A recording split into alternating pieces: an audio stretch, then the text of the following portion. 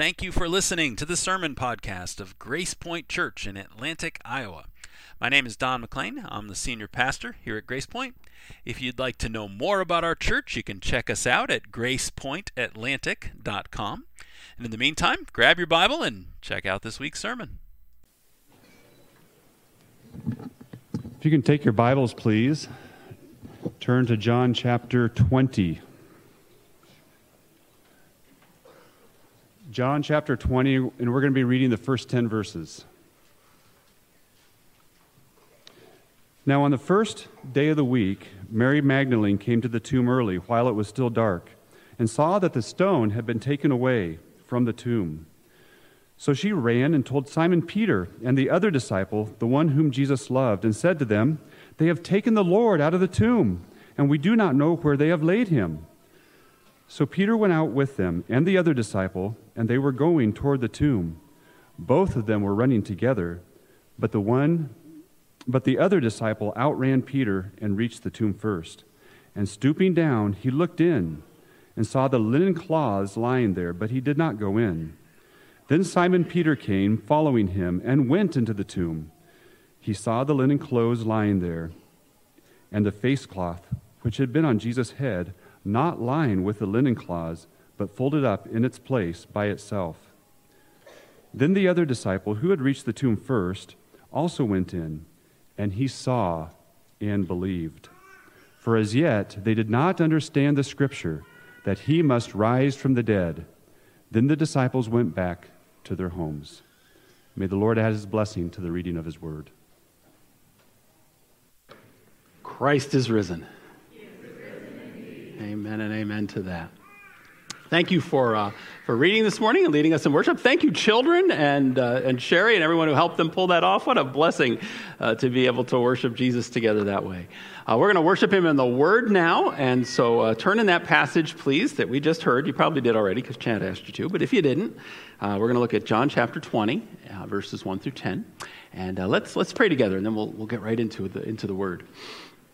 Lord, we thank you so much for what this day means to us. This is truly the high holy day for all of us as Christians. And I loved how Paul opened us this morning, just that reminder that this ripple of this declaration that Christ has risen has been rippling around the globe for the last 18, 19 hours, whatever it's been.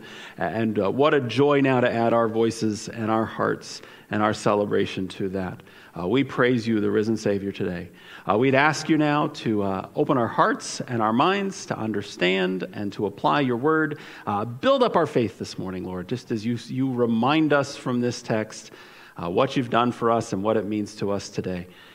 Keep drawing us to yourself, including in this time now. In Jesus' name we do pray. Amen. Well, the Gospel of John tells us that after Jesus died, he was laid to rest in a garden. It's John 19:41. Now in the place where he was crucified, there was a garden, and in the garden a new tomb in which no one had yet been laid. I don't know if we always think of it that way, but that's where they put his body. They put his body in a tomb in a garden. And I was thinking about that detail a few weeks ago, and you know, it got me thinking about birds of all things. And I thought, I'll bet you there were some birds there. We always think about the human witnesses to the resurrection of Jesus Christ, but I'll bet you there were some birds who saw Jesus raised from the dead.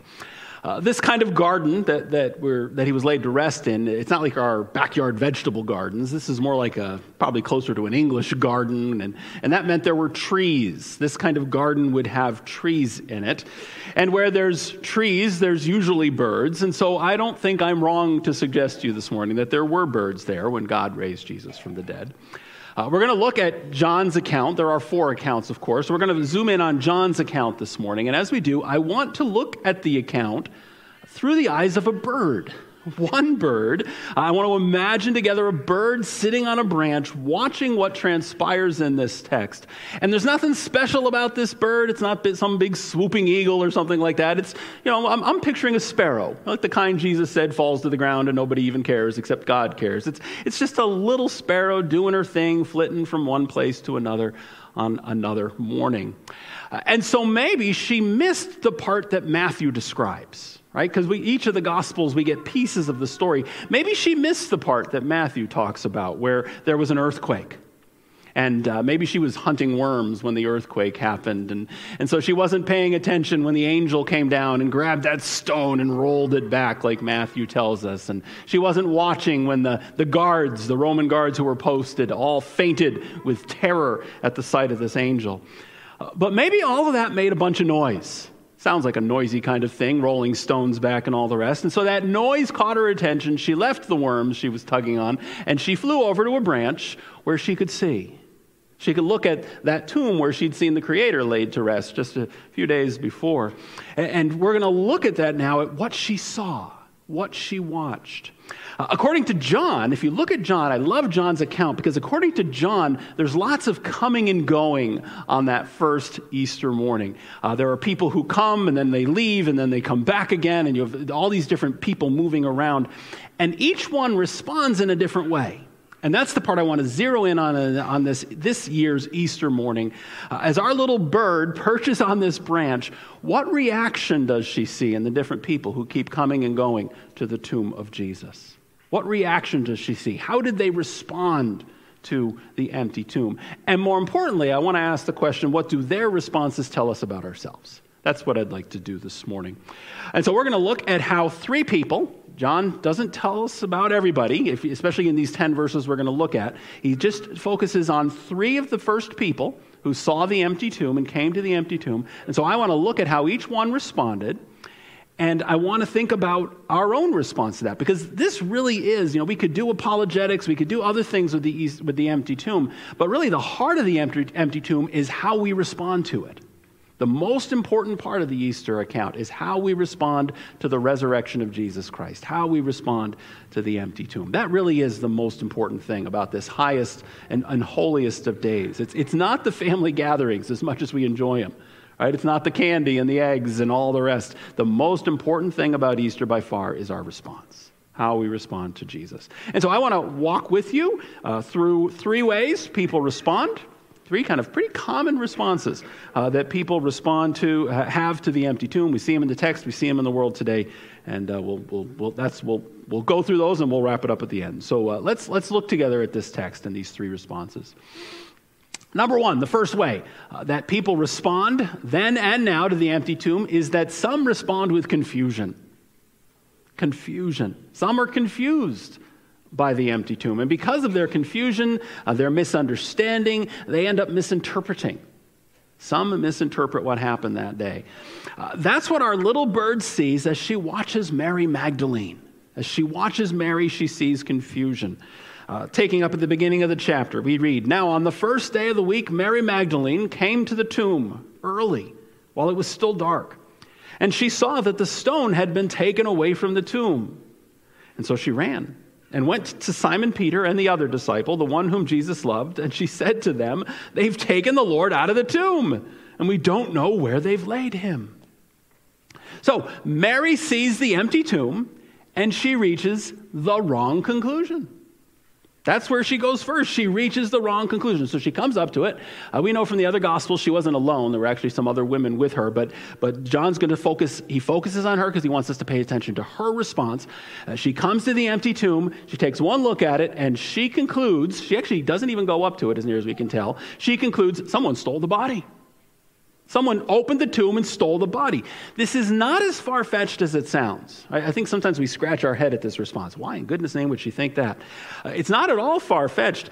Grave robbers were a real problem in this part of the world at this time period. In fact, the Roman Caesar, not too long before this, had actually passed a law. The Romans had to pass a law against grave robbing because it was so common. And the reason for this, we always think when we think about grave robbers, if we think about it at all, we think about Egypt and plundering tombs with riches and gold and so on. That really wasn't the issue in Israel and in the region that would be called Palestine. The issue there was those linens and those spices, that a body was prepared, that they were used to prepare a body and that it was laid to rest in. That linen cloth was very expensive. That's why it's significant that a rich man, Joseph of Arimathea, provides it for Jesus. Not only does he provide the tomb, he provides the wrappings for the burial. And the spices would have been even more expensive. 75 pounds, we're told, of these spices that were used in the preparation of a body. That's what the grave robbers were going after. Right? And so this would happen. There were documented cases of unscrupulous people sneaking into fresh tombs and stealing the linens and stealing the spices. And so when Mary gets to the tomb that morning and she sees that the stone's already been rolled back, it's already open, she goes, someone stole the body. Someone has, and that's what she runs to tell Peter and the other disciple. They've taken the Lord out of the tomb. Even with that background, though, it still seems kind of strange to us, right? If we've read this far in the Gospels, it still seems strange that that's where her mind goes. I mean, hasn't she heard Jesus say that he was going to rise from the dead? Right? So why does she assume, why doesn't she go there? Why doesn't she see the empty tomb and go, woohoo, Jesus rose from the dead? Why does she instead reach the conclusion that someone stole the body? And I think the reason is a reason we all struggle with at some level or another. The reason is that she knows what she knows. She knows that dead people stay dead. Right? That's how the world works. Yeah, Jesus talked about rising again, but I think his disciples, when he talked that way, they thought he meant the end of the age. You even see that in the Lazarus account when he raises Lazarus. Right? And he comes out and Martha says, he says to Martha, do you believe the dead will rise? Yes, at the end of the age, he says. So when Jesus said he was going to rise again, I think that's where they placed that. And they're not expecting it now. You say, well, what about Lazarus? Right? What about Lazarus? Lazarus didn't stay dead. Well, that's true, but Jesus brought Lazarus back to life, and Jesus is dead. Right? And so I think she knows what she knows. Right? She knows dead people stay dead. Jesus is dead. And so based on her scientific understanding of the world, based on her knowledge of how things work, she knows that can't happen. And so when she sees an empty tomb, she doesn't conclude there's been a miracle. She concludes that the body has been stolen. I don't think a lot's changed on this one. That's still a common way people come to the empty tomb. Right? People still misinterpret what happened on that Easter morning because of presuppositions and misconceptions about what can and cannot happen in the world. And I think the most obvious place you do see it is in a very common in our own age assumption that miracles just don't happen, not real ones. Maybe kind of TV miracles, but not real ones, right? We're actually trained this way a lot of times. We're trained that as a matter of principle, the supernatural doesn't happen, right? That there are no divine interventions into the world as we know it. And so there's very much a scientific, naturalistic worldview that so many have. And so if that's where you start, you can see why someone would conclude, well, they read this account and they maybe even go to a service like this, but in the back of their heads they know, well, that didn't really happen. If that really happened, that would be a miracle, and we know miracles don't happen, and so that can't be what happened. Jesus didn't really rise from the dead. And that's where Mary starts. It's not where Mary's going to end, but it's where Mary starts. Right? She looks at the evidence of the empty tomb, but she looks at it through the lens of presuppositions, and so she misinterprets it. And some still do that today. Some still do that today. Easter isn't a miracle. It's just it's a metaphor. It's a metaphor for a new start or new babies or rebirth, or it's a new metaphor for spring even. A lot of times people will frame it that way. And so some will respond that way. Some will respond with confusion to the empty tomb of Jesus. Misinterpretation. Number two, a second response that we see in this text is uncertainty. Some respond with uncertainty. They're open. I think that's the difference here. They're open to the possibility that Jesus rose from the dead. It's certainly an intriguing idea, but they're not convinced enough to actually do something about it. Right? And so again, it's a heart issue here. We're not really talking about how the brain processes the evidence per se. It's more what happens at the heart level. And so they kind of see it. They say, well, that's interesting. That's intriguing. But they're not ready to go there. They're not ready to actually do something with it. Instead, they're left wondering. They're left kind of wondering, pondering the empty tomb. That's what our little bird sees as she watches Peter respond to the empty tomb. See, Peter, we're going to look at Peter just a moment here. Peter is not confused. His first response is not confusion like Mary's is. He doesn't draw the wrong conclusion, but he doesn't draw the right conclusion either. He doesn't draw the wrong one, but he doesn't draw the right one. Let's pick up with verse 3. I'll show you what happens. Verse 3, so Peter went out. He's just gotten this news from Mary back in the city where they were staying.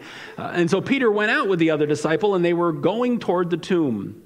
Both of them were running together, but the other disciple outran Peter and reached the tomb first. And stopping to look in, he saw the linen cloths lying there, but he did not go in. So when Peter and the other disciple hear Mary's report, they take off. Right? They take off for the tomb, and it wouldn't be too far, kind of guess, maybe half a mile, maybe a mile. They're different because you know exactly where they are, but it's not a long, long way they have to run, but it's not next door either. And so they take off, and the text really emphasizes this. They run, it says. They kind of raced each other to go see what happened, right? What Mary's telling them. We should take a moment. Let me just pause here and identify the other disciple as he's described here. The other disciple is John. This is the Apostle John. That is John's code for himself in the gospel that he wrote. If you look at it's one of the, it's like a stylistic device that John uses in his own writings. The Apostle John never uses his own name in the books that he wrote. Not in the Gospel of John, not in the letters of John either. 1st, 2nd, or 3rd John, he doesn't use his own name. Instead, he always refers to himself obliquely. And so he calls himself the other disciple, or verse 2 has the disciple Jesus loved, right? When you see that phrase, do not interpret that as like arrogance, right? John's not saying, neener, he loved me, but not you guys. That's, I know it kind of to our brains, it sounds like that, but that's not what he's saying. Most, and I think they're right, most scholars will say this is John's reflection on, he's really marveling at how that God would love him. It's a way of saying, even me, Jesus even loved someone like me. And so it's not arrogance when you see John describe himself that way. It's wonder and gratitude, right? A reaction we all ought to have as we think about, yes, even me, he would love me. And so it's John. When you see that language, it's John, and I'm going to refer to him as such. And so Peter and John race to the tomb.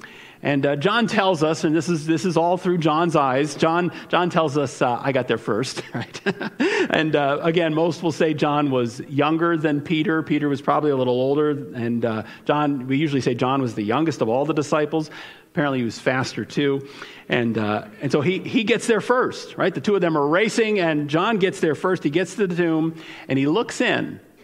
And he sees something that Mary did not see. So it's interesting to watch with this particular account because each one sees a little more than the one before, right? So Mary sees the empty tomb, but what she sees is the tomb. She assumes it's empty, but what she sees is the tomb. But she doesn't see any of what John sees. John gets closer. He looks in, and he sees the cloths, we're told. Right, so these are those strips of linen that had been wrapped around the body of Jesus 3 days before. So he sees the linens, but he sees also that there's no body.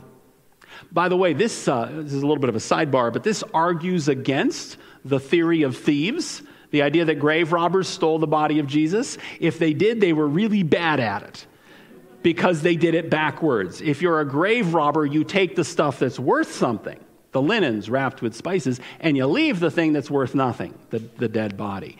And this is the opposite. The body's gone and the linens are left. So it really argues against the grave robber's theory. And John would know that. Grave now, it's not a stolen body. The linens are still there. So John sees all this, but he stops. Right? He doesn't go in. So John does not enter into the tomb. Some think he's in shock, kind of frozen in shock when he sees this. That would make sense. Some think he's afraid. That would be kind of a scary thing. Others suggest he's being respectful to Peter. I kind of like this one myself. Peter, we know, is kind of the leader of the 12, especially now that Jesus is not present in their minds. They think Jesus is gone. And so Peter is the default leader of the group. And so maybe John's just waiting for the leader to arrive. Like I said, I kind of like that one. But we don't know. Whatever the reason is, he doesn't go in. He stops outside and he waits. A minute or two later, Peter arrives, right? So we've got John, we get what John sees. Now Peter arrives, and Peter, true to form, right, true to type, charges in, right? And here we go, verse 6. Then Simon Peter came, following him, and went into the tomb, and he saw the linen cloths lying there, and the face cloth, which had been on Jesus' head, not lying with the linen cloths, but folded up in a place by itself. So when Peter enters the tomb, he sees what John saw, right? He sees what John saw from the entrance. He sees the cloths that the body had been wrapped in, right? So he sees what Mary saw. He sees the tombs open. He sees what John saw. He saw the cloths lying up there. But then he sees something else, right? So the body's missing. He sees that part too. But then he goes inside, and now he can see something John couldn't see from the door. He sees the head wrapping. See, there were two in a kind of a standard respectful burial in that time period. They actually used two pieces of linen. One was a large one that would be wrapped, and the body would be wrapped kind of from feet to, up to the neck with this first cloth. And then there was a second one, they call it the face cloth or the head cloth, and it would be smaller, and it would be wrapped around the person's head. And that's what Peter finds. He finds that second cloth. So the first set of cloths, the big ones, you get this idea that they're just kind of left there. And that's how a lot will interpret it. And I like that way of doing it. Those are just laying there in a heap where the body had been. But the face cloth has been carefully removed and folded up.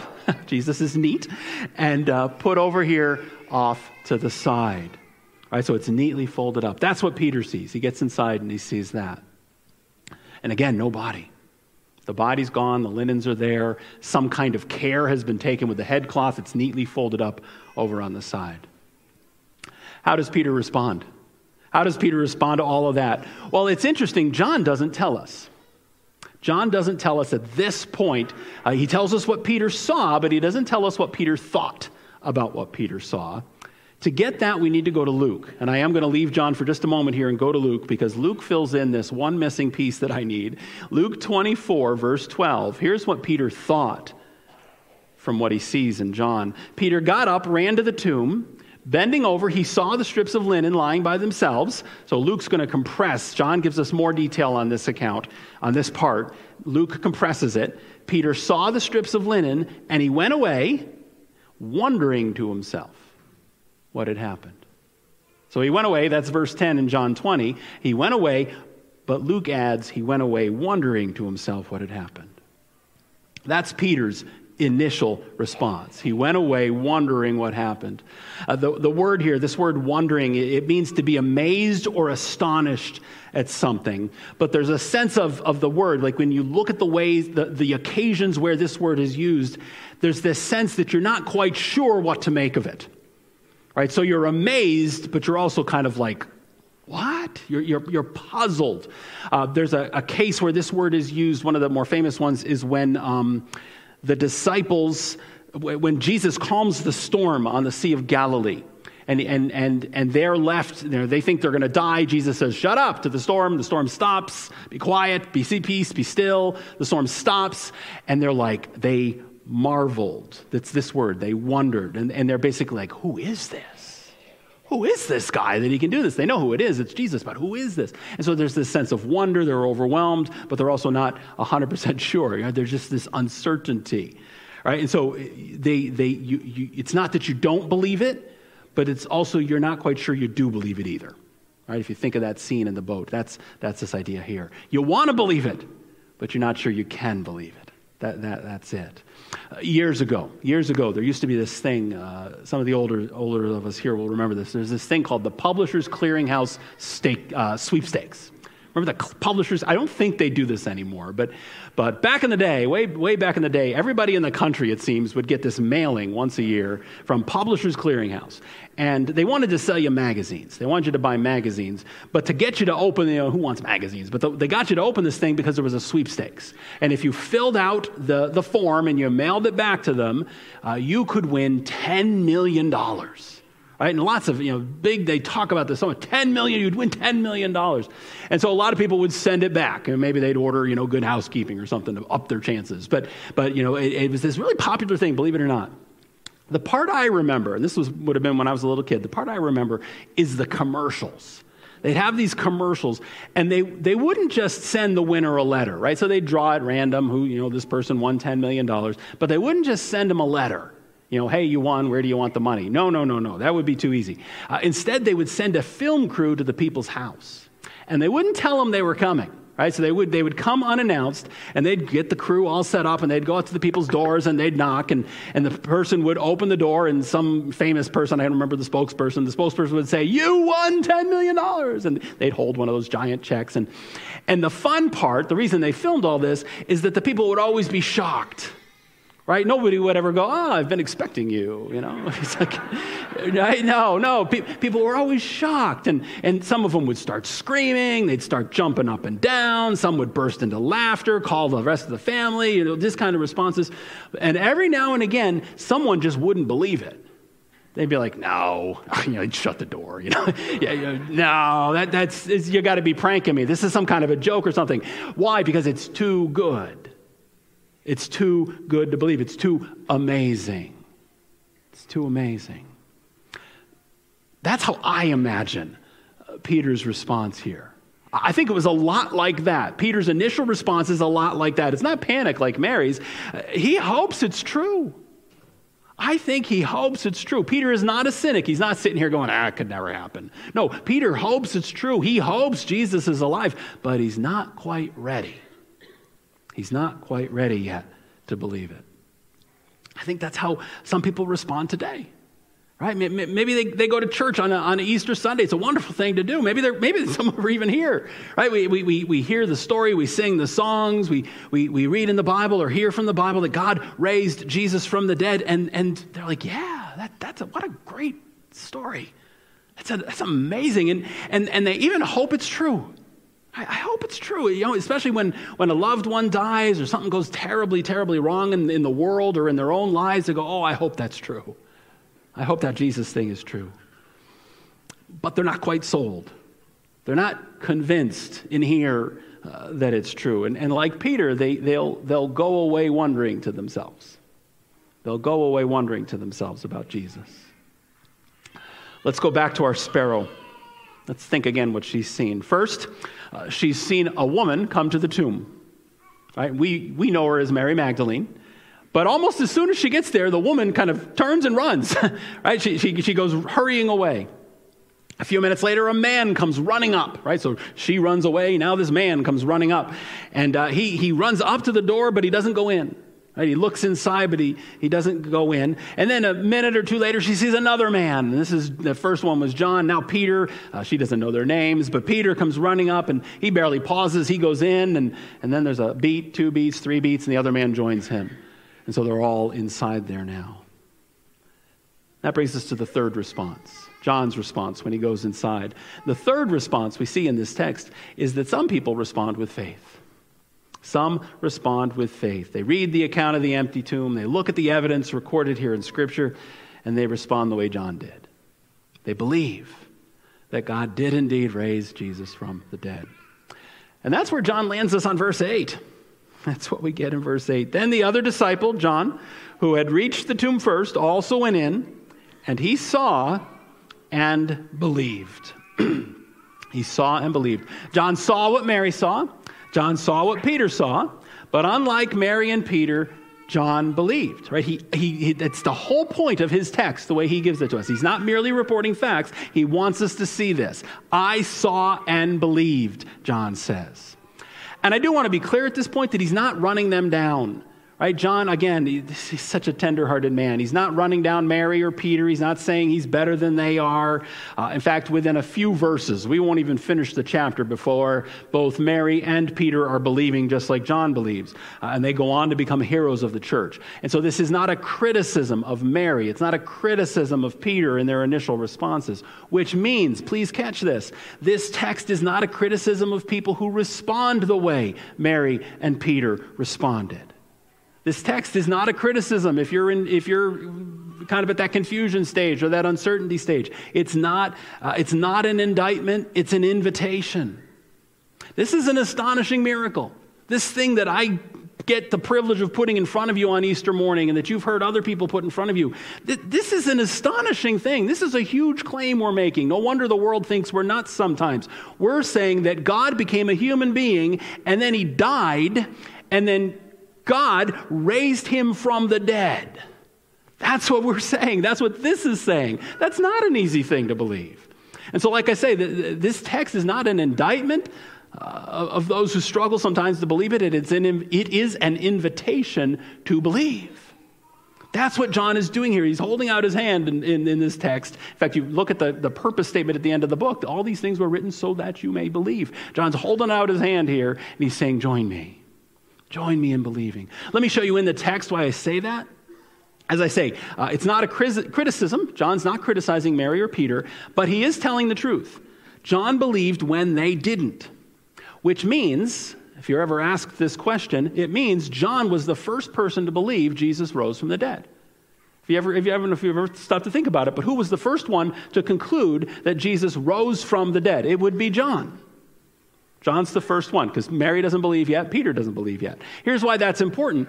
It's important because John, the first one to believe, believed before he saw Jesus in person. John believed before he saw. Take a look at the rest of the chapter. Verses 10 through 18 of chapter 20. Jesus appears to Mary Magdalene. She's the first one he's going to show himself to. So he appears to Mary in person, right there in the garden. He talks to her. She touches him. He tells her to stop, but she's able to touch him, and that's enough for her. She believes. He talks to her. She sees him. She believes. Verses 19 and 20. Later that day, Jesus appears to Peter and the other disciples, except for a guy named Thomas. Thomas is missing. Jesus appears to them in person. He talks to them. He shows them the scars on his hand and in his side. They see all that, and they believe. Verses 24 through 28, Jesus appears to Thomas. He comes back a week later for his buddy Thomas. Thomas missed it the first time. And so again, he shows up in person. He talks to Thomas. Thomas can see him. He lets Thomas touch him, and Thomas believes. But John looked at the empty tomb, and before he saw Jesus, before he touched Jesus, before he heard his voice and talked to him in person, John believed. And that's powerful because it means John believed the way we believe. John believed the way we believed. He believed before. Right? What is Jesus will say it to? Jesus will say it to Thomas. Blessed are those who have not seen and yet have believed. That's John goes first. John believed before he saw. Sometimes we read the Gospels and we wish we could have been there. Right? Especially we're in those first two categories. We say, I wish I could have been there. That would have solved it for me. Right? When we have doubts especially, it would be easy to believe if Jesus showed up and said, here I am, like he did for Mary, or he did for Peter, or he did for Thomas. If he did that for me, then I could believe. But John shows us that you don't have to see Jesus in person to believe. The evidence of the empty tomb. The evidence of the empty tomb itself is enough. That's all John has at that point. He didn't even have the scriptures. We actually have more than John had. That's the point of verse 9. Verse 9 says that thing about they didn't believe yet from the scriptures. We have the scriptures. All John had was the evidence of the empty tomb, and it was enough. And that's the invitation part. John is saying, he's telling us as readers, he says, I believed in Jesus without seeing.